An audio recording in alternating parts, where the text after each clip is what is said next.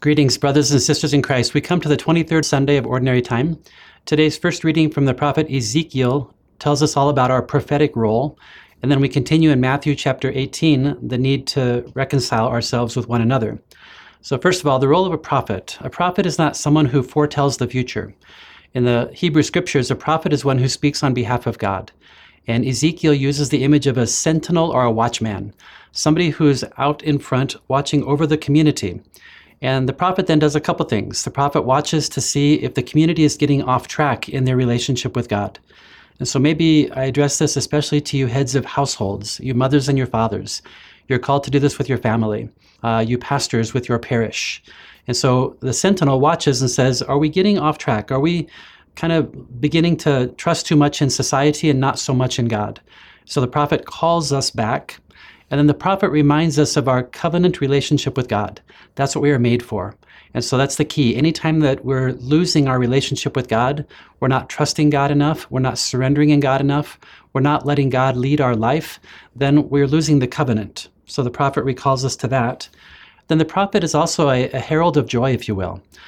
Someone who gives a promise for the future, because that's the covenant. God has promised us that God will lead us to where God wants us to be. We long for the coming of the reign of God, and we look forward to that. So the prophet does that. And so we look to see, are we getting off track? Remind us of the covenant, and then we have great joy and hope in our life. And then we go to today's gospel. Jesus continues to teach us about the ways of the kingdom of God. And today is the hard question, what to do if a brother or a sister sins against you? This can be very tricky. Christ has come to bring peace and reconciliation, and so he expects nothing less from us. I'd like to read you some of St. John Chrysostom's preaching on the need to reconcile and reconciliation.